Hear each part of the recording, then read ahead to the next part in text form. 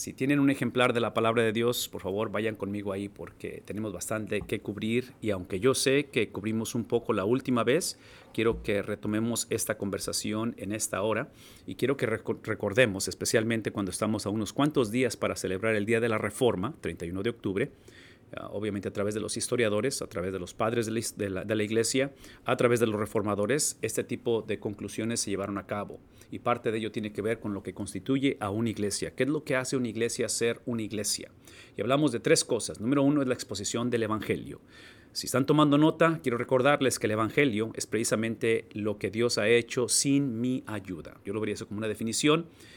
Es obvio que no tengo ninguna idea original, ¿verdad? Todo lo que comparto lo leí de algún lado, lo escuché de alguien, se me olvida de dónde lo leo y se me olvida de quién lo escucho, así es que esta información viene de alguien, esto sé que viene de los padres de la iglesia a través de los años, pero en este caso cuando hablamos de la definición del Evangelio es precisamente la persona de Cristo y es precisamente la obra de Cristo, lo que Cristo dijo y lo que Cristo hizo basado en su carácter. Entonces eso tiene que ser la centralidad de lo que la iglesia comunica, la exposición de ese mensaje. Número dos, son las ordenanzas, que las ordenanzas es simplemente el recordar, el traer, el enfatizar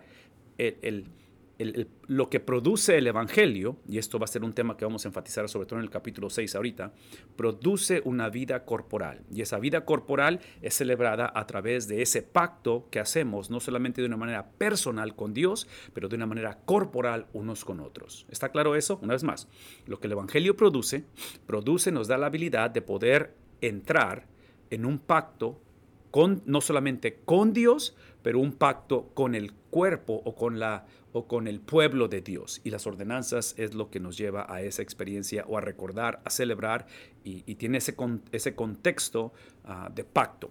Lo último que es parte de este capítulo número 5 y 6 tiene que ver con la disciplina en la iglesia.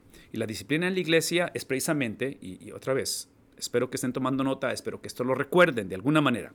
La disciplina en la iglesia, el propósito principal de la disciplina en la iglesia es precisamente la restauración a la centralidad del Evangelio. Eso implica que la disciplina en la iglesia es requerida o necesaria porque eventualmente esta centralidad del Evangelio nos desviamos de ella y regresamos a patrones anteriores, regresamos a mentalidades anteriores, regresamos a prácticas previas, y estoy hablando de la centralidad de la centralidad propia, pensar en mí, pensar en mi egocentrismo. Entonces, la manera en que regresamos a ello, por favor escuchen lo que voy a decir, esto tiene que ver con la cuestión de santificación. No estamos hablando de justificación, porque estamos hablando de la iglesia de Cristo. Para ser parte de la iglesia de Cristo, obviamente tenemos que ser regenerados primero. Entonces, esta experiencia de salvación, hemos dicho que esa salvación o esa regeneración implica santificación y son las dos caras de una sola moneda. Entonces, todo cristiano va a requerir eventualmente reenfocarse al Evangelio y es donde entra la disciplina. Todo cristiano va a necesitar reenfocarse o reconectar a esa vida de pacto, porque empezamos a movernos de pacto a contrato. Empezamos a ver a la iglesia o a los hermanos, e inclusive a Dios mismo, como que tratamos de negociar si esto va a funcionar y si la iglesia hace esto o si Dios hace esto conmigo y responde a mi oración. Y otra vez, acuérdense, es una vida de pacto. Entonces, esto lo estoy enfatizando, la cuestión de disciplina en reenfoque, restauración, reconectar, todo este lenguaje que estoy usando, porque trágicamente la experiencia de muchos o de la mayoría en cuestión de disciplina en la iglesia ha sido precisamente para lo opuesto, no tanto para reconectar, pero para alejar, para desconectar, eventualmente para expulsión o excomunicación, el lenguaje que querramos usar, y aquí es donde tenemos que regresar a esos principios otra vez, extremadamente básicos de lo que es la iglesia. Esto viene desde el contexto donde la Biblia presenta tanto la vida como el ministerio en una experiencia integrada, ¿verdad? No hay separación entre vida personal y vida corporal. No hay tal cosa como esta es la vida de mi hogar, esta es la vida ministerial. No, es una sola experiencia y esto lo estoy mencionando porque esos son los principios que yo argumentaría que son los que constituyen o hacen que la vida de hogar funcione. Entonces, en la vida de hogar tiene que reflejarse en la vida corporal eventualmente. El principio que quiero que se lleven con respecto a este capítulo número 5, que es crucial y fundamental, es precisamente que en cuestión de la disciplina en la iglesia es algo que no practicamos, es algo que enseñamos y basado en la enseñanza es lo que nos lleva a la práctica. Una vez más, La disciplina en la iglesia no es algo que se practica, es algo que se enseña. Y basado en la enseñanza, es entonces que lo practicamos. Y menciono todo esto porque si por alguna razón estamos evadiendo, ignorando, estamos siendo, no sé si sea la palabra, tal vez irresponsables, no sé qué palabra usar con respecto a la enseñanza y el enfoque de la enseñanza, el papel que tenemos como pastores, y no nada más como pastores, obviamente como líderes, como cristianos, en la exposición de la palabra de Dios, es responsabilizarnos a enseñarlo. Y aquí es donde regresamos a la importancia de predicar a través de libros de la Biblia, la importancia de la predicación expositiva, en el sentido de que nos lleva, nos insta y hasta cierta manera nos forza a lidiar con temas que típicamente no quisiéramos hacer. Entonces, la enseñanza en su totalidad, el consejo total del Evangelio, de la palabra de Dios, nos va a llevar precisamente a esa exposición, en este caso de la disciplina, ¿sí? Para enseñarlo. Y el punto es este: si pudiéramos crear la cultura, si pudiéramos crear el ADN, no solamente de la supremacía de la palabra de Dios, la cual me lleva al Dios, ¿verdad? A Cristo. Entonces, si pudiéramos ver como eso, como el estándar, la base, la tabla de medida de lo que estamos describiendo, entonces cuando necesitemos ejercerla, tenemos el conocimiento y tenemos ese ADN. A diferencia de que muchas de las veces algo sucede en la iglesia, algo sucede en la vida de uno, la vida del hijo, la vida del tío, la vida del pastor, que requiere disciplina y la iglesia ignora las escrituras, ignora el consejo de Dios, y aquí es donde, en medio del conflicto, queremos aprender principios bíblicos que se pueden aprender, pero va a ser muy difícil porque estás en medio de un conflicto. Estás en una situación donde ya nos hemos lastimado, en una situación donde ha habido amenazas, en una situación donde, ustedes saben, ya la disfuncionalidad se ha convertido en algo cotidiano. Entonces, aquí hay algunas referencias bíblicas y, entre paréntesis, la importancia de poder comunicarnos a través de estos medios, el correo electrónico y cosas por el estilo, es porque estos PowerPoint los estamos facilitando a ustedes y queremos que tengan acceso a ello. Capítulo 16 y 18 de Mateo es donde Cristo va a instruir acerca de la disciplina de la iglesia, una vez más, antes de necesitar ejercerla. Ese es el punto que quiero que nos llevemos, ¿ok? Y el concepto es pensar, otra vez, en una actitud proactiva en lugar de una actitud reactiva. Una vez más, el concepto, especialmente en cuestión de disciplina en la iglesia, es pensar proactivamente en lugar de reaccionar a ello. El ejemplo que he tratado de usar algunas veces es cuando vacunamos a nuestros hijos, a un bebé, a un recién nacido. Lo vacunamos porque queremos que en la cuestión de la salud seamos proactivos en lugar de reaccionar a una enfermedad. Entonces piensen en esos términos, porque hablar de esto, que no es nada fácil, es proveerle a la iglesia, como es el caso de las vacunas, algo que ellos no saben que lo necesitan. Una vez más, hablar de la disciplina en la iglesia, como es unas vacunas a un bebé, el bebé no está pidiendo ser vacunado, el bebé va a protestar cuando lo vacunas, porque te va a ver con esa cara de que qué traición, como si dices que me amas y me están vacunando, el dolor que tengo, pero es un dolor que él necesita nada más, temporalmente para un bienestar, o para otra vez ser proactivos en la posibilidad de ser, en este caso su salud, ser amenazada. A nivel de iglesia es el mismo concepto. El propósito de la disciplina, una vez más, en la iglesia, y está con palabras mayúsculas, es la restauración no solamente a Cristo, pero escuchen lo que voy a decir, una vez más, eso es importante, la restauración no solamente a Cristo, y no sé cómo enfatizar la palabra restauración, porque ahorita en el capítulo 6 este tema va a ser tratado. La palabra restauración implica que ya hay una relación. Entonces estamos hablando de gente que es parte del cuerpo de Cristo, que son regenerados, que son hijos de Dios. Y es algo que potencialmente, cuando ha habido otra vez una situación, la persona se desvió. Entonces es el regresar, ¿verdad? Y otra vez menciono esto porque si la persona no conoce de Cristo, la persona no necesita ser restaurada. La persona necesita ser introducida a Cristo. Y otra vez, por eso hablamos de centralidad del Evangelio, hablamos de ordenanzas y hablamos de disciplina. Entonces la disciplina, si ven en el orden, es el producto de las primeras dos experiencias. Entonces, si alguien necesita ser disciplinado dentro del cuerpo de Cristo, pero esa persona no es salva, es obvio que necesita al Evangelio. Es obvio que necesita ser parte de esa comunidad de pacto. Y otra vez, la restauración a Cristo, y aquí está el concepto de regeneración, es de que esa relación con Cristo produce una relación con su iglesia. No existe, no hay manera de que el individuo, el cristiano, tenga una relación o una restauración con Cristo sin iglesia. Eso es ficticio, eso no es bíblico, ese es un mito, esa es una distorsión del Evangelio. Y otra vez, no tienen que estar de acuerdo con lo que estoy diciendo porque yo sé que ustedes conocen gente, potencialmente algunos de nosotros hemos pasado por la experiencia donde hemos dejado la iglesia y es obvio que no implica que hemos perdido la salvación, es simplemente que no iglesia en la vida de un cristiano es el cristiano que sin decirlo está diciendo: yo determino para qué soy salvo. Yo sé la razón por qué Cristo me salvó. Y es obvio que eso no es verdad, porque si hemos sido salvos por gracia, esa gracia implica que Cristo es el que recibió la justicia que nos correspondía a nosotros. Y la justicia implica que Cristo pagó por nuestro pecado. Esa gracia implica que el Padre nos dio lo que merecíamos, pero toda esa transformación, toda esa experiencia también implica que el mismo Padre que le depositó su justicia a su Hijo y que nos ha entregado gracia, es el mismo Padre que tiene la autoridad para determinar para qué soy salvo. Entonces, el cristiano no tiene el derecho a determinar la razón para la cual es salva.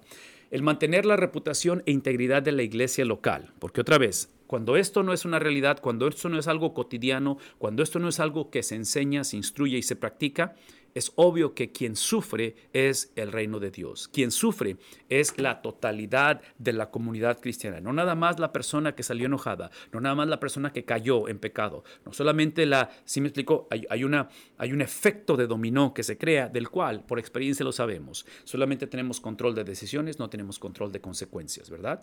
Una vez más, tenemos control de decisiones, no tenemos control de lo que producen las decisiones la mayor parte del tiempo. Entonces, hablar acerca de la reputación de la iglesia es el producto, por favor escuchen, es el producto de la restauración a Cristo o con Cristo y la restauración ¿con qué?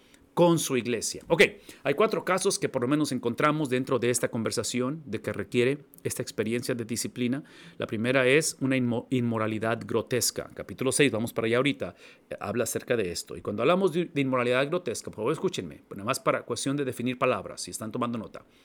Inmoralidad grotesca es el tipo de inmoralidad en la cual la persona no tiene, no desea y no busca precisamente arrepentimiento y restauración. Entonces es inmoralidad en la cual el capítulo 5 lo va a enseñar. Ese capítulo 5 nos va a enseñar acerca de que estas comunidades, en este caso la iglesia de los Corintios, trágicamente están no solamente viviendo en ese pecado de inmoralidad, pero trágicamente la iglesia no tiene problema con la inmoralidad. Entonces, son cosas que necesitamos considerar. La otra cosa es la cuestión de doctrina hereje o de falsos maestros, falsos que están ahí. Ahí les encargo los micrófonos, por favor. La cuestión de la doctrina, de falsas doctrinas.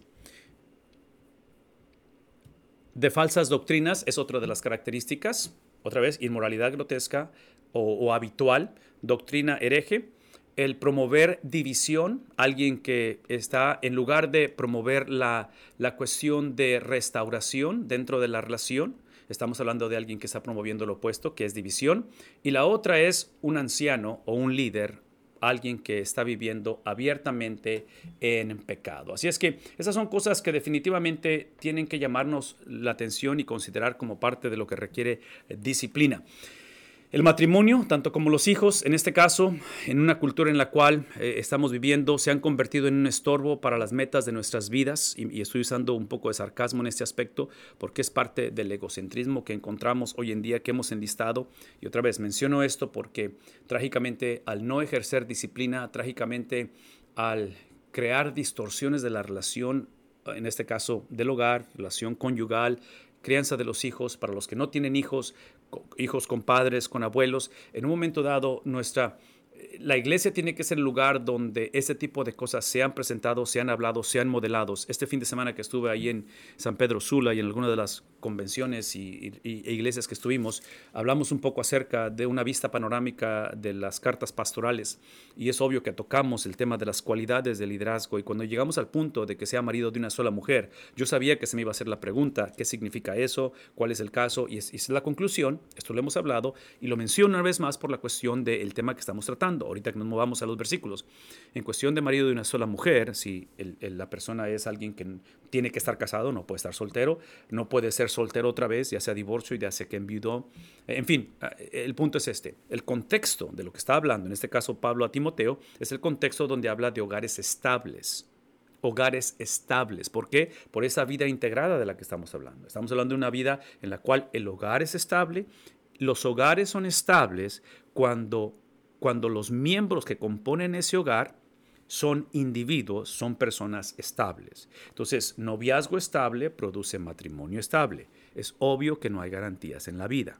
Es obvio que las cosas cambian con el tiempo, pero estamos hablando de lo ideal, estamos hablando de principios eternos en este caso. Entonces, personas estables componen matrimonios u hogares estables. Hogares estables producen líderes estables y líderes estables producen iglesias estables. Entonces, vean lo que acabo de decir ahora en dirección opuesta. Cuando tienes una iglesia que no hay estabilidad, lo más seguro es de que viene de liderazgo no estable. Y liderazgo no estable viene de hogares no estables. Y hogares no estables vienen de personas no estables. ¿Qué estoy diciendo? Esto es lo que estoy diciendo.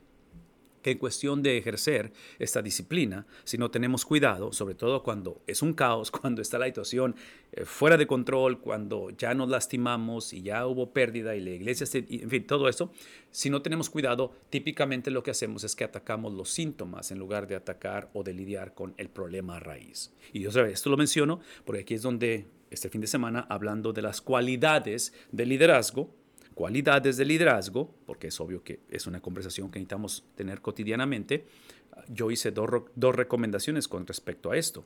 Y hablamos de personas que en este caso, inclusive Pablo dice que no debe ser un recién convertido, que se empodere, que se comisione, que se le dé ese tipo de autoridad en este caso, porque la persona tiene que demostrar esto en una vida integrada, no nada más en una vida de posición o de función en la iglesia. Entonces, en otras palabras, ¿cómo es que ese individuo, sea mujer, sea varón, cómo está lidiando en su relación personal, otra vez, a nivel núcleo familiar, que dé evidencias, que haya una reputación, que haya un contexto, que haya un historial del cual se use como referencia, no nada más conocimiento teológico o educación teológica, que es fundamental, pero cómo está viviendo, cómo es que ese núcleo de la familia, sea soltero o casado, familia, cómo es que dentro de la familia lidian, cómo es que ellos navegan como familia el concepto de autoridad.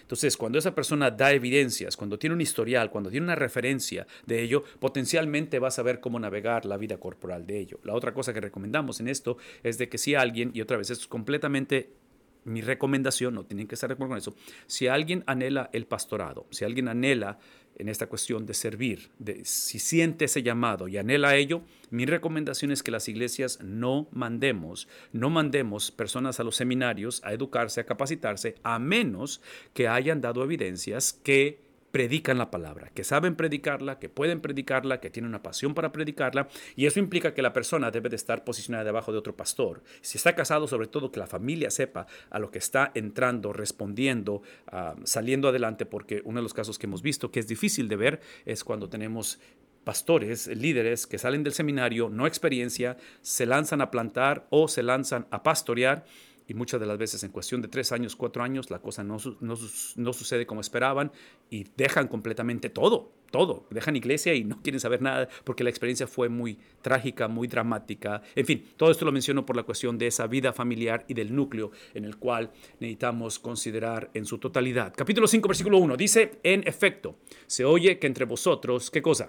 Otra vez, está haciendo la afirmación de esta inmoralidad porque sabemos que en el capítulo 5 es parte del problema, hay que ejercer la disciplina por lo que está pasando y ya dimos esa introducción de lo que es la disciplina y en este caso, esta cuestión de la inmoralidad que estamos viendo en esta cultura, porque esta es una cultura otra vez diversa, son colonias romanas, son iglesias que están compuestas de un montón de trasfondos, en este caso religiosos, culturales, trasfondos de ideologías y personalidades, personas que están viniendo a la presencia del Señor, que son salvos, que componen la iglesia, pero traen todo su historial con ellos. Entonces, lo que estamos entendiendo de la narrativa y el reto que está encontrando el apóstol Pablo al hablar a esta iglesia en Corinto es precisamente que en cuestión de la moralidad o de la inmoralidad, en este caso, más que nada, es el problema que la habían exaltado, la habían idolatrado, y trágicamente la habían satanizado. Mi pregunta es esta. ¿Suena como nuestra cultura hoy en día en cuestión de la inmoralidad o de la sexualidad en ese aspecto? Y otra vez, yo argumentaría desde la perspectiva del cristianismo, la perspectiva bíblica, la perspectiva de la iglesia, es que lo que hemos hecho, y aquí es donde quiero que me escuchen, por favor, escuchen esto, lo que trágicamente hemos hecho, porque aquí estamos hablando ya donde estamos llegando a la cúspide, estamos llegando a la expresión, ya dio a luz, donde ahora entre vosotros hay inmoralidad. ¿Qué estoy diciendo? Que esta inmoralidad, cualquiera que sea, y ahorita vamos a hablar de lo que es, cualquiera que sea, no sucedió de la noche a la mañana. Fue un proceso. Y cuando hablamos de proceso, aquí está el proceso. Es cuando la cuestión, en este caso de la moralidad o de la inmoralidad específicamente, la vamos a exaltar, la vamos a idolatrar y la vamos a satanizar. ¿Qué es lo que estoy diciendo? Y aquí está una de las maneras más, entre comillas, inofensivas que eventualmente nos lleva a eso, es cuando trágicamente vemos el matrimonio o hemos comunicado que el matrimonio, ¿sí?, lo vemos como el birrete, en lugar de como el fundamento. Y birrete es la gorrita, ¿verdad? En inglés decimos cap and gown, que es la gorrita que se ponen los graduandos. Entonces, que simboliza la clausura, simboliza la graduación de algo. Entonces, el matrimonio no es es una experiencia extremadamente importante. Es importante, es fundamental. Pero otra vez, hablamos de fundamento. Y menciono eso porque esa relación, y ahorita vamos al capítulo 6 donde hablaremos de eso, pero esa unidad, ese vínculo que creamos, donde en lo personal, otra vez, opinión muy personal, yo veo el matrimonio al saber que no va a haber matrimonio en el cielo, ¿verdad? No va a haber relación conyugal en el cielo, no va a haber relación sanguínea en el cielo, hasta donde alcanzamos a entender, pero escuchen lo que voy a decir.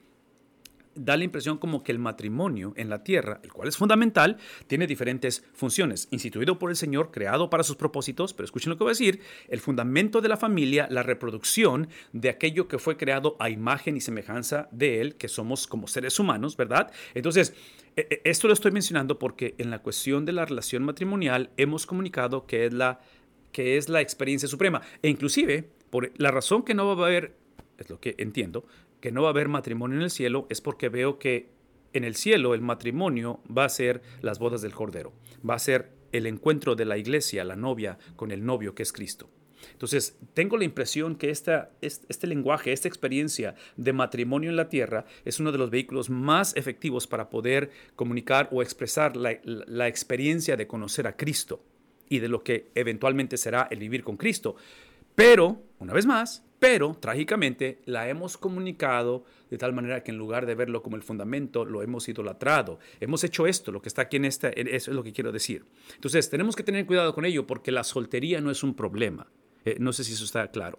La soltería no es un problema. Nuestros hijos, conforme transicionan de su vida de adolescentes, eventualmente de adultos, para los que son adultos, se necesitan comportarse como adultos. En fin, donde quiera que estemos en esta etapa de soltería, y ya sea que es soltero, nunca casado, soltero otra vez porque por alguna razón el matrimonio no funcionó, o tal vez otra vez, en cualquiera que sea el caso, independientemente, el matrimonio es el núcleo de la familia, el matrimonio es el núcleo de la sociedad, de la iglesia, pero en este caso ha sido distorsionado. En el caso de esta generación o de esta gente, estamos en problemas serios. Entonces, vean esto. Entre vosotros hay inmoralidad, y una inmoralidad tal como no existe, ni siquiera, es el tipo de inmoralidad, ni siquiera existe entre los gentiles. ¿Sí? Un micrófono ahí, por favor, está abierto. ¿Sí?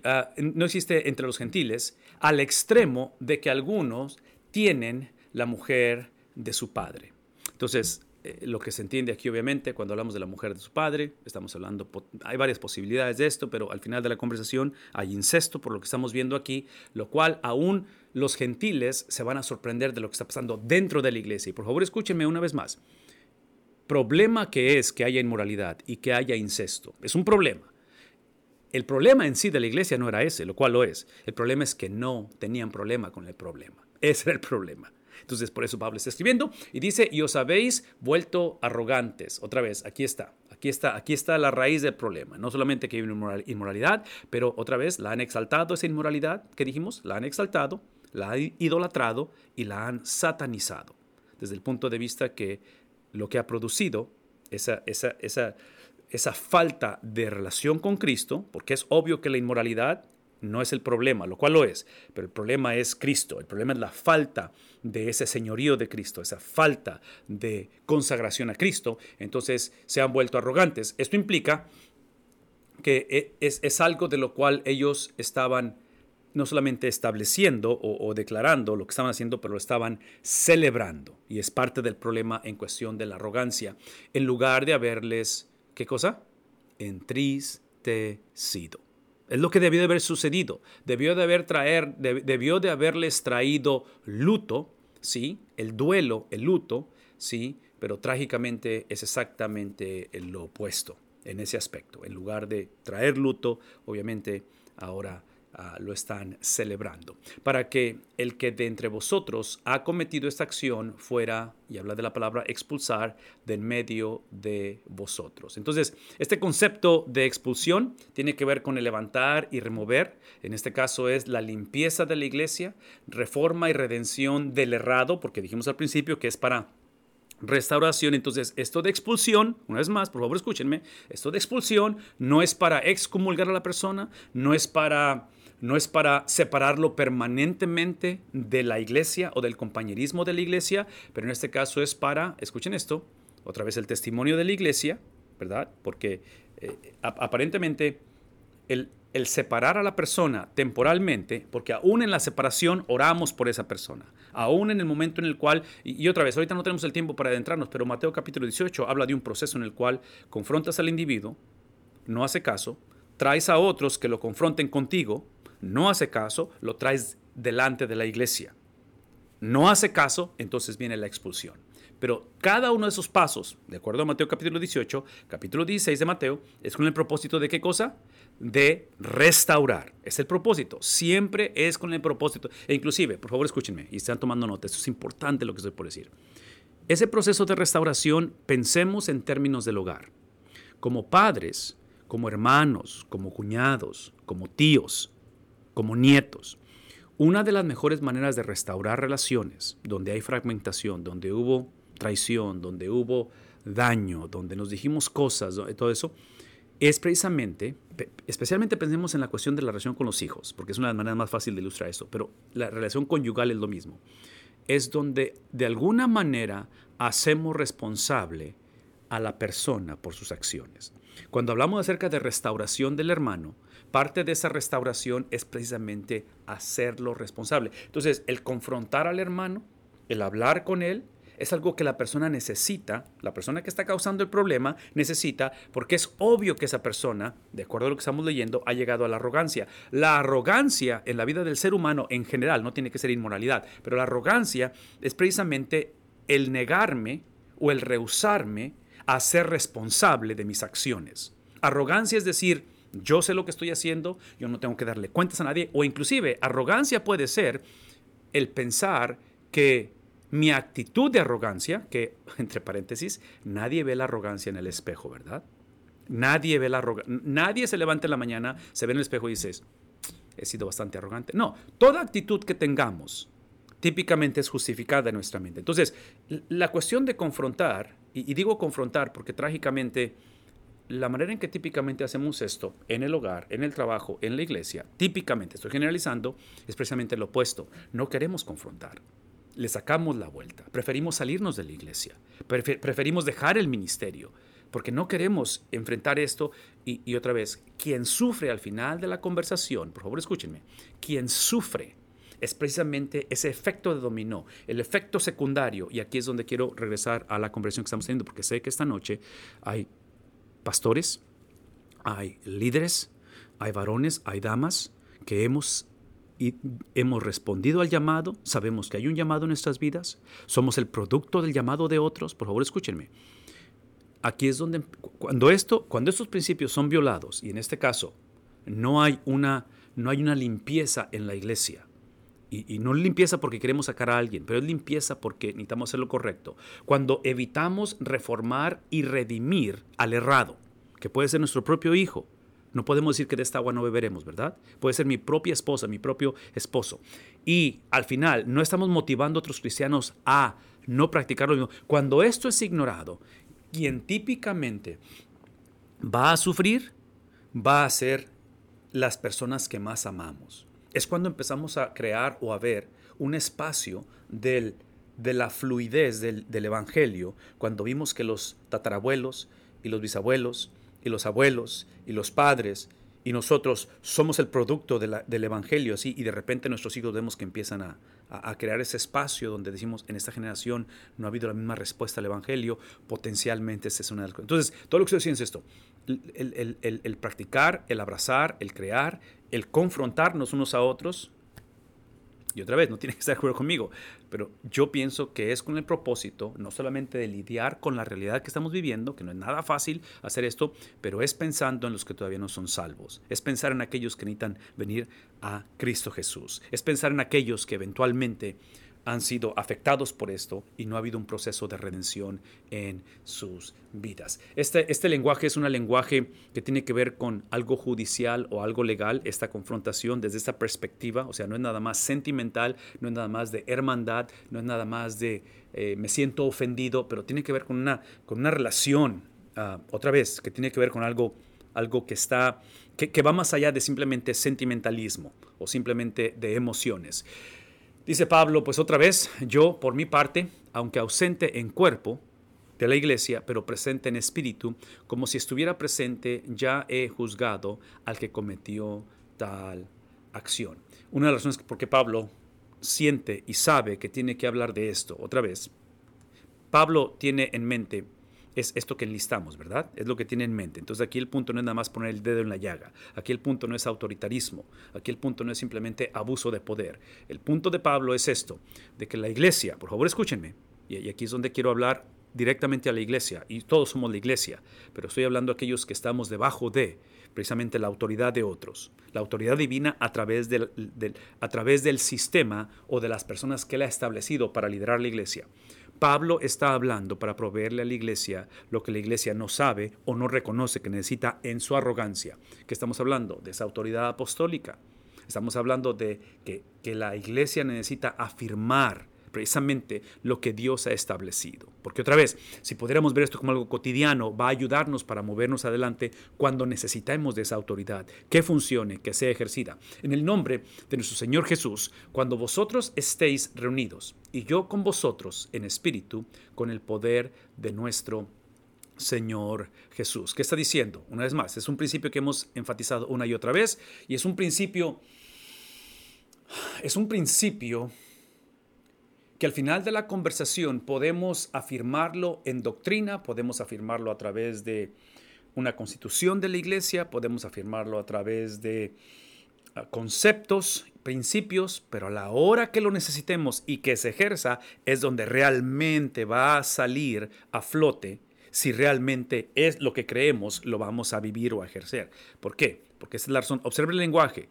En el nombre de nuestro Señor Jesús. No está hablando en su nombre, no está hablando basado en su conocimiento, no está hablando inclusive en lo que esta familia o esta persona está haciendo. En otras palabras, ya el enfoque no está en el daño, ni quién causó el daño, ni la repercusión, ni lo que nos hiciste. Aquí el enfoque está, observen, en la autoridad suprema del Señor Jesucristo, porque esta es la iglesia de Cristo, no es tu iglesia, no es mi iglesia, y dice, cuando vosotros estéis reunidos en el nombre de Él, y yo con vosotros en espíritu, con el poder, o sea, el lenguaje, nombre, poder. Entonces, Pablo lo que está haciendo es que esa autoridad, y ese es el principio que queremos recordar, y ese es el principio que queremos introducir, reintroducir, hablar, reintroducir constantemente, es que la autoridad que tenemos como padres, como abuelos, como líderes, la autoridad que tenemos como personas, como individuos, en un contexto, otra vez, corporal, es una autoridad limitada, en el sentido de que es la autoridad de alguien más. Ese es el punto,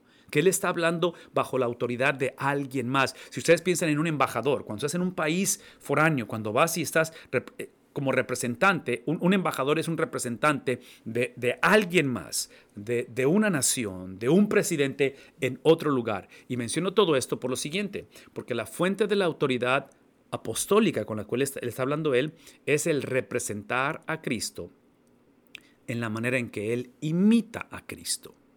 Entonces, autoridad de alguien más es la autoridad de Dios representada y dada. Ok, aquí hay varias cosas que podemos definitivamente hacer referencia a esto. Y aquí es donde yo regreso a el énfasis que he estado haciendo de vida integrada, vida personal con vida corporal. Cuando habla la Biblia que no nos unamos en yugo desigual, es precisamente porque dentro del vínculo del hogar, en la posición, función, posición, no esencia, donde hay una cabeza del hogar, donde en este caso nos sometemos unos con otros o unos para con otros, en ese aspecto, tenemos que recordar que esa posición, hermano, se compartió la pantalla, creo, aquí, ¿no? No sé qué pasó en la pantalla. En esa posición, observen lo que está hablando aquí. Está hablando de que esa persona en autoridad, e inclusive como miembros de una iglesia, al posicionarnos debajo de una iglesia, en una iglesia y nos posicionamos de autoridad pastoral, es en el contexto donde esa autoridad representa a alguien más. Entonces no es la autoridad del esposo que escogí como dama o de la dama o el hogar que, que estoy liderando como varón. Es simplemente que es la autoridad de alguien más representativa. ¿Y cómo se representa? Esta es la palabra clave. Entonces, una vez más, en el mundo ideal, como padres, como abuelos, si pudiéramos educar, para los que están solteros, obviamente necesitan escribir con mayúsculas lo que estoy diciendo, ¿verdad? Pero para los que estamos casados y tenemos hijos, es que en la relación de noviazgo, para los que estamos buscando iglesia, son parte de una iglesia, es que el liderazgo de la iglesia, esto es, en otras palabras, el liderazgo, cuando digo imitar, es el liderazgo o es en el noviazgo donde la doctrina, donde el concepto, donde en este caso la instrucción bíblica está casada, fusionada con el estilo de vida. No puede haber separación en eso. Entonces, otra vez, menciono todo esto porque esos principios eventualmente van a ser requeridos, necesarios, van a salir a flote y esperamos que en el mundo ideal, otra vez, esto sea para restauración y sea para progreso del reino de Dios. Entregad a ese tal, a Satanás, para la destrucción. Este concepto, destrucción de su carne, es el concepto en cuestión de castigo físico, la excomunicación total para restauración, otra vez por el estilo de vida. En este caso dije al principio que tenía que ver con inmoralidad en la cual la persona no tiene problema con ello. La persona, en otras palabras, no hay convicción, no hay nada que la persona por sí misma quiera arrepentirse. Y es ahí donde está hablando de esta expresión de expulsión o de entregarlo, a fin de que su espíritu, ¿cuál es el propósito? ¿Cuál es el propósito? Otra vez, el propósito es que sea salvo en el día del Señor Jesús. Una vez más, la inmoralidad siendo salvo, en este caso, observen que necesita liberación espiritual, no salvación. Entonces, ahorita en el capítulo 6 vamos a expandir esto, pero es el concepto de un cristiano viviendo inmoralmente, ¿verdad? Cristiano inmoral, porque es obvio que se puede, es obvio que es una desviación, es una distorsión, es una caricatura del evangelio, es algo que va en contra del carácter de Dios. Entonces, lo que estamos tratando de hacer aquí es que algo que se ha convertido normativo en una iglesia como Corinto, en nuestra generación que se ha convertido en normativo, lidiemos con esto, por lo que mencionamos hace rato. Hablamos acerca de limpieza de la iglesia y puse la palabra limpieza, pero la palabra limpieza implica donde hay un sentido de purificación, de restauración, porque otra vez, esto es algo que quiero enfatizar, quiero recordarnos unos a otros. Este tipo de experiencias donde requiere que la persona sea restaurada, aun cuando no lo está pidiendo, ¿verdad? Porque la persona no está pidiendo ser restaurada, típicamente lo está pidiendo. Una característica de alguien que está viviendo de esta manera es el tipo de persona que esta conversación inició. Así es como inició la conversación. Del punto que ahorita ya llegamos a ese, ya dio a luz lo que inició en concepto, en principio y algo inofensivo, es el individualismo. Es el pensar que no le hago nada mal a nadie, es mi vida, es mi relación con Dios, es mi matrimonio, es mi sexual. ¿Escuchan ese motor de arranque, esa cosa que caracteriza este tipo de conversación? Y menciono esto porque, otra vez, en este concepto que estamos poniendo aquí de una persona que es salva viviendo en inmoralidad, es traerlo otra vez a ese concepto o a esta enseñanza bíblica de corporalidad. Ese es el punto. Es una vida corporal, porque trágicamente no es lo que se considera en este tipo de experiencias. Vuestra jactancia no es buena. Y otra vez, esa jactancia es parte de lo que estamos hablando, esa soberbia, ¿sí? Es lo que se considera parte del libre albedrío, la cual, por favor escúchenme, libre albedrío es simplemente la habilidad, la libertad, el empoderamiento. ¿Qué estoy diciendo? ¿Qué es lo opuesto a libertad? Encarcelamiento, atadura, el estar imposibilitado. Exacto. En otras palabras, hablar de jactancia. Y aunque estamos hablando de cristianos, ¿verdad? Cristianos que se jactan. Pero si pudiéramos usar el principio desde la perspectiva de no cristiano, como no cristianos, el no cristiano sigue ejerciendo esto, pero sigue ejerciendo esto bajo las ataduras de Satanás. ¿Qué estoy diciendo? Que el principio de libre albedrío, que obviamente está siendo ejercido aquí en vuestra jactancia, es simplemente el ser liberado porque, y ahorita voy a explicar esto en más detalle, ahorita en el capítulo 6, acuérdense que el hecho de que no hay condenación para los que estamos en Cristo, no hay condenación, es porque hemos sido posicionados en Cristo. Y esa posición, no tanto posesión, en otras palabras, es la experiencia de lo que no sucedió. Lo que nos sucedió es que Cristo, a través de su poder, a través de su vida, a través de su muerte, resurrección, creó en nosotros la transformación de nuestra inclinación o de nuestra esencia de cómo ejercemos el libre albedrío. Entonces el hombre siempre tiene libre albedrío porque fuimos creados a imagen y semejanza de él. Es simplemente que antes de Cristo ese libre albedrío tenía un compromiso legal. Por eso hablamos de posición. Estábamos posicionados no solamente para ser condenados antes de Cristo, pero parte de la condenación es porque ese libre albedrío estaba en cautiverio. Nuestra vida pertenecía a alguien más. Todo esto lo estoy mencionando una vez más por la cuestión de que la jactancia, lo que queremos es ser liberados, y esa libertad es simplemente para poderle decir sí a lo que hace una iglesia ser una iglesia, sí al evangelio, sí a las ordenanzas y sí a la disciplina. ¿Está claro eso? Y entonces, como cristianos, al haber sido posicionados en Cristo, Pablo dice que no hay condenación para los que estamos en Cristo, ¿sí? Porque estamos muertos al pecado. Entonces, alguien que está viviendo este estilo de vida, alguien que trágicamente ha caído en esto, ¿sí? Es alguien que ha reconectado con un cadáver, porque nuestra relación con el pecado era muerte, ¿verdad? No teníamos no había, estamos despertando algo que debe estar sin movimiento, sin sentir, sin conexión, y lo hemos hecho otra vez. Vuestra jactancia no es buena. Y otra vez, la pregunta retórica, ¿no sabéis? Y la pregunta tiene que ver, ¿por qué lo han olvidado? ¿A qué se debe que lo han olvidado? Entonces, otra vez, pastores, iglesia, pastores. Una vez más, lo que hace una iglesia es la exposición del evangelio. Por eso el consejo constante del Señor, el estar presentando, introduciendo, reintroduciendo el evangelio, es lo que hace que la iglesia no olvide, que la iglesia sepa, porque por la falta de instrucción es que erramos, ¿no es cierto? Entonces aquí es dentro de la importancia de la predicación, la exposición del evangelio es extremadamente importante, y es obvio que la iglesia se posicione debajo de esa instrucción. En fin, aquí es donde dice, limpiad la levadura vieja. Este ritual anual judío como símbolo de arrepentimiento es lo que está pidiendo el apóstol Pablo, para que seáis masa nueva. Una vez más, el mandato moral es el imperativo, ¿verdad? Está hablando de lo que tienen que hacer. Imperativo implica mandato, obediencia, tiene que ser la iglesia.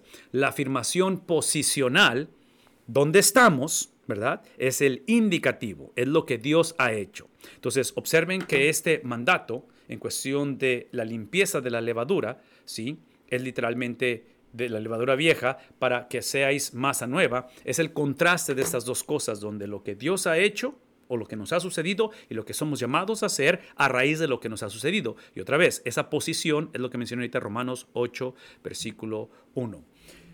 Por lo tanto, ¿qué es lo que dice? Celebremos la fiesta no con la levadura vieja. Y otra vez, está hablando de lo que ha sucedido, de lo que le ha sucedido a esta persona o a la iglesia, ¿sí? Y es simplemente, vean esto, esta celebración es poner en práctica el estilo de vida no regenerado de la persona, el estilo de vida no porque se arrepintió, no porque está dando evidencia, no porque, sí, es el estilo de vida de alguien más, el cual nos transfirió en su resurrección. Entonces, lo que está olvidando esta persona, o cuando caemos en este tipo de experiencias, hemos olvidado el propósito por el cual hemos sido salvos. Y esta cuestión de la celebración, ¿sí? Celebramos la fiesta no con la levadura vieja. ¿Qué implica ello? lo estamos celebrando, por favor escúchenme, y otra vez el lenguaje que está usando el apóstol Pablo, la Biblia para él es la Biblia, es el Antiguo Testamento, y se los dije desde un principio, esta carta de Corintios le caracteriza que el apóstol Pablo está tomando los principios universales, o si quieren poner esto ahí como una nota, los principios prescriptivos, lo que es eterno, lo que es transferible en toda generación. En este caso Pablo está tomándolos, vean esto, y los está aplicando en un contexto específico, que en este caso es los Corintios. Esto que está haciendo el apóstol Pablo, yo argumentaría que es uno de los modelos, es uno de los patrones, está modelando lo que es la predicación de la Biblia. La predicación de la Biblia es tomar los principios eternos de Dios y contextualizarlos en el mundo en que vivimos. Aquí está el reto, este es el reto, este es el reto. El reto es que en la Biblia no todo es prescriptivo, no todo es un principio eterno. Hay principios que son simplemente descriptivos, nos dicen lo que sucedió, no lo que tiene que suceder todo el tiempo. En este caso, observen que está diciendo, celebramos la fiesta no con la levadura vieja, porque el principio, en este caso prescriptivo, lo que tiene que suceder siempre es que Pablo está usando el lenguaje del nuevo pacto en Cristo Jesús. ¿Qué es la diferencia? Una vez más, aquí nada más es un recordatorio del Antiguo Testamento en un contexto del Nuevo Testamento. Ese es el nuevo pacto, ¿verdad? El pacto antiguo era un pacto que tenía que ver usa el lenguaje de levadura vieja, pero levadura vieja tiene que ver con la conducta del ser humano. El antiguo pacto era un pacto de obras. Inicia desde el principio con Adán, donde Dios establece, donde Dios le sienta, le da los parámetros de su conducta. Puedes comer de todo, puedes señorear sobre las cosas, te proveo a tu ayuda idónea para que se multipliquen, para que formen... Instrucción, instrucción, instrucción. De este es el fruto que no puedes comer. Es un pacto de obras. Es obvio que el hombre va a desobedecer, va a violar, el resto lo conocemos. Va a violar, va a romper el pacto, la consecuencia viene. Véanme tantito. Es el pacto. Es el pacto de Moisés, es el pacto de los 10 mandamientos, es de obras, es en el cual el hombre tiene que hacer, tiene que obedecer. El nuevo pacto, que es lo que está diciendo el apóstol Pablo, porque ya nos dimos cuenta que esta generación, que esta iglesia, que estos hermanos están regresando, están descartando lo que Cristo ya ha hecho, porque el nuevo pacto no es la conducta del hombre o no es la conducta regenerada del hombre. El nuevo pacto no es la versión otra vez reconectada con el Señor del hombre. Ese no es el nuevo pacto. Sí, el nuevo pacto es exclusivamente la conducta de Cristo.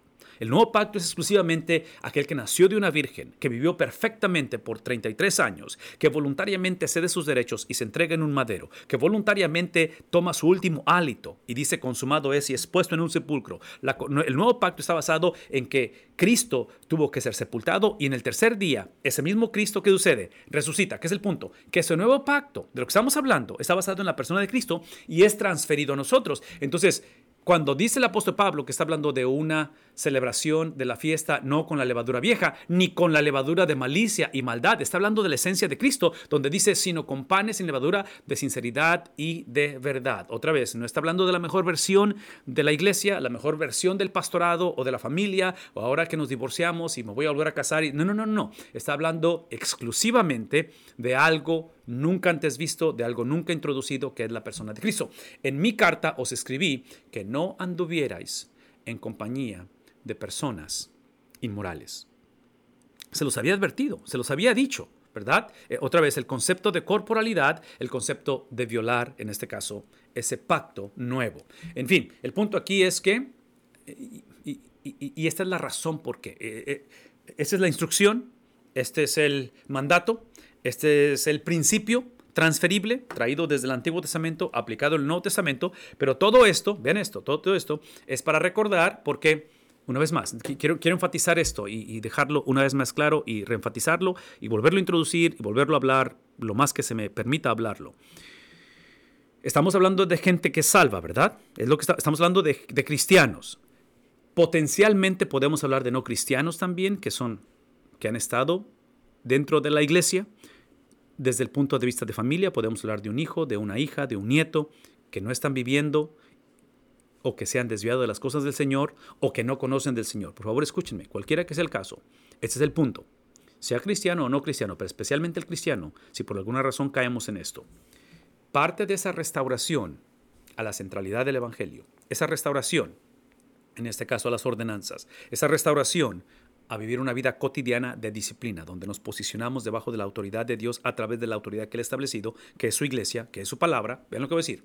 Es con el propósito de recordarnos, porque aquí está el punto, aquí está la médula del asunto, aquí está el eje, el epicentro del problema. Es de que el cristiano convenencieramente negoció o confundió el propósito de la salvación. El propósito de la salvación es la santificación. Yo no sé dónde, yo no sé cómo y yo no sé cuándo, pero todos nosotros convenencieramente hicimos esta palabra un plan B, una opción o una añadidura. Y Pablo está diciendo, no es añadidura. E inclusive, esta inmoralidad es el producto de esto, de divorciar santificación de salvación o justificación. Estamos a unos cuantos días de celebrar el Día de la Reforma, el 31 de octubre, próximo lunes, si no me equivoco. Y el Día de la Reforma, los reformadores, es lo que enfatizaron en el sentido de que no es solamente la justificación a través de la fe, pero esa justificación a través de la fe, por favor escúchenme, esa justificación a través de la fe exclusivamente depositada en Cristo Jesús expresa, crea, forma un estilo de vida de fidelidad a Cristo. Entonces, es un evento, es una posición y es una posesión de ello. Todo esto es exactamente lo que la iglesia había olvidado desde el punto de vista de aquel que lo estaba practicando, y es obvio de aquellos que lo estaban solapando o lo estaban fomentando. No me refería a la gente inmoral de este mundo o a los avaros y estafadores o a los idólatras, de los que no quería que se juntaran con ellos, porque entonces tendrías que salir del mundo. Entonces, es obvio que no está pidiendo que nos aislemos del mundo y vivamos en una burbuja de santidad, porque eso no existe, obviamente. Lo que está recordándonos el apóstol Pablo a través de esta situación específica en los Corintios es precisamente que el pacto, hablamos del nuevo pacto, o de la levadura vieja, es el lenguaje que usó, levadura vieja con levadura nueva, esa transición de pactos, ese cumplimiento del pacto, por favor, escuchemos esto claramente. Esa transición de pactos está fundamentada no solamente en el Dios que demanda perfección, el cual es perfecto, el Dios que establece su carácter a través de su palabra, eventualmente no solamente nos va a dar profetas, eventualmente no solamente nos va a dar, en este caso, reyes y sacerdotes para comunicar su palabra, eventualmente es Dios el que se va a hacer presente. Y al hacerse presente, escuchen esto, hablando de Cristo, lo que Cristo presenta, introduce, enseña, comunica, expone, y es la centralidad de su mensaje, adivinen qué es la misma palabra. Entonces, en el Antiguo Testamento usó reyes, usó sacerdotes, usó profetas para comunicar ¿qué cosa? Su esencia, su carácter, sus pensamientos, su justicia. Estoy hablando del Padre. Pero eventualmente, como eso, los profetas los matamos, ¿no es cierto? Hicimos caso omiso de los mensajeros del Señor, eventualmente se hace presente Él. Y en medio de su presentación, el hecho de que Él camine entre nosotros es para presentar y llevar a cabo ese pacto incondicional. El pacto incondicional de Dios es simplemente la experiencia de que antes de la fundación del mundo, Él acuerda entre esa experiencia, esa relación perfecta de la Trinidad en salvar a aquellos. Es la salvación del hombre. Pero esa salvación del hombre, la cual Él viene a modelar, no solamente a dar, pero a modelar, produce una relación condicional con Dios. Y esta relación condicional con Dios es precisamente lo que se ha violado. Todo lo que estoy diciendo, y espero que eso no sea confuso, espero que de alguna manera conectemos lo que estamos diciendo a través de el tiempo que hemos pasado juntos, no solamente aquí en Corintios, pero anteriormente. Todo lo que estoy tratando de decir es esto, es que el problema que encontramos cuando hablamos acerca de avaros, estafadores, idólatras y gente que Él está pidiendo que no nos reunamos con ellos, es precisamente el tipo de personas dentro de la iglesia y fuera de la iglesia, que esto que está aquí lo han invertido. Es el tipo de cristianismo que piensa que si Dios ha hecho un pacto incondicional con su Hijo y somos hijos a través del Hijo, somos hermanos del hermano mayor, eso implica que Dios ha establecido una relación incondicional donde podemos vivir, pensar, hacer lo que queramos y como quiera no hay consecuencias, como quiera no hay repercusiones a esto. Es el problema que había en Corinto, donde estaban viviendo literalmente, donde aún los inconversos se sorprendían de lo que los cristianos hacían. Entonces, menciono todo eso porque trágicamente es donde estamos hoy en día. Yo voy a argumentar que es el problema.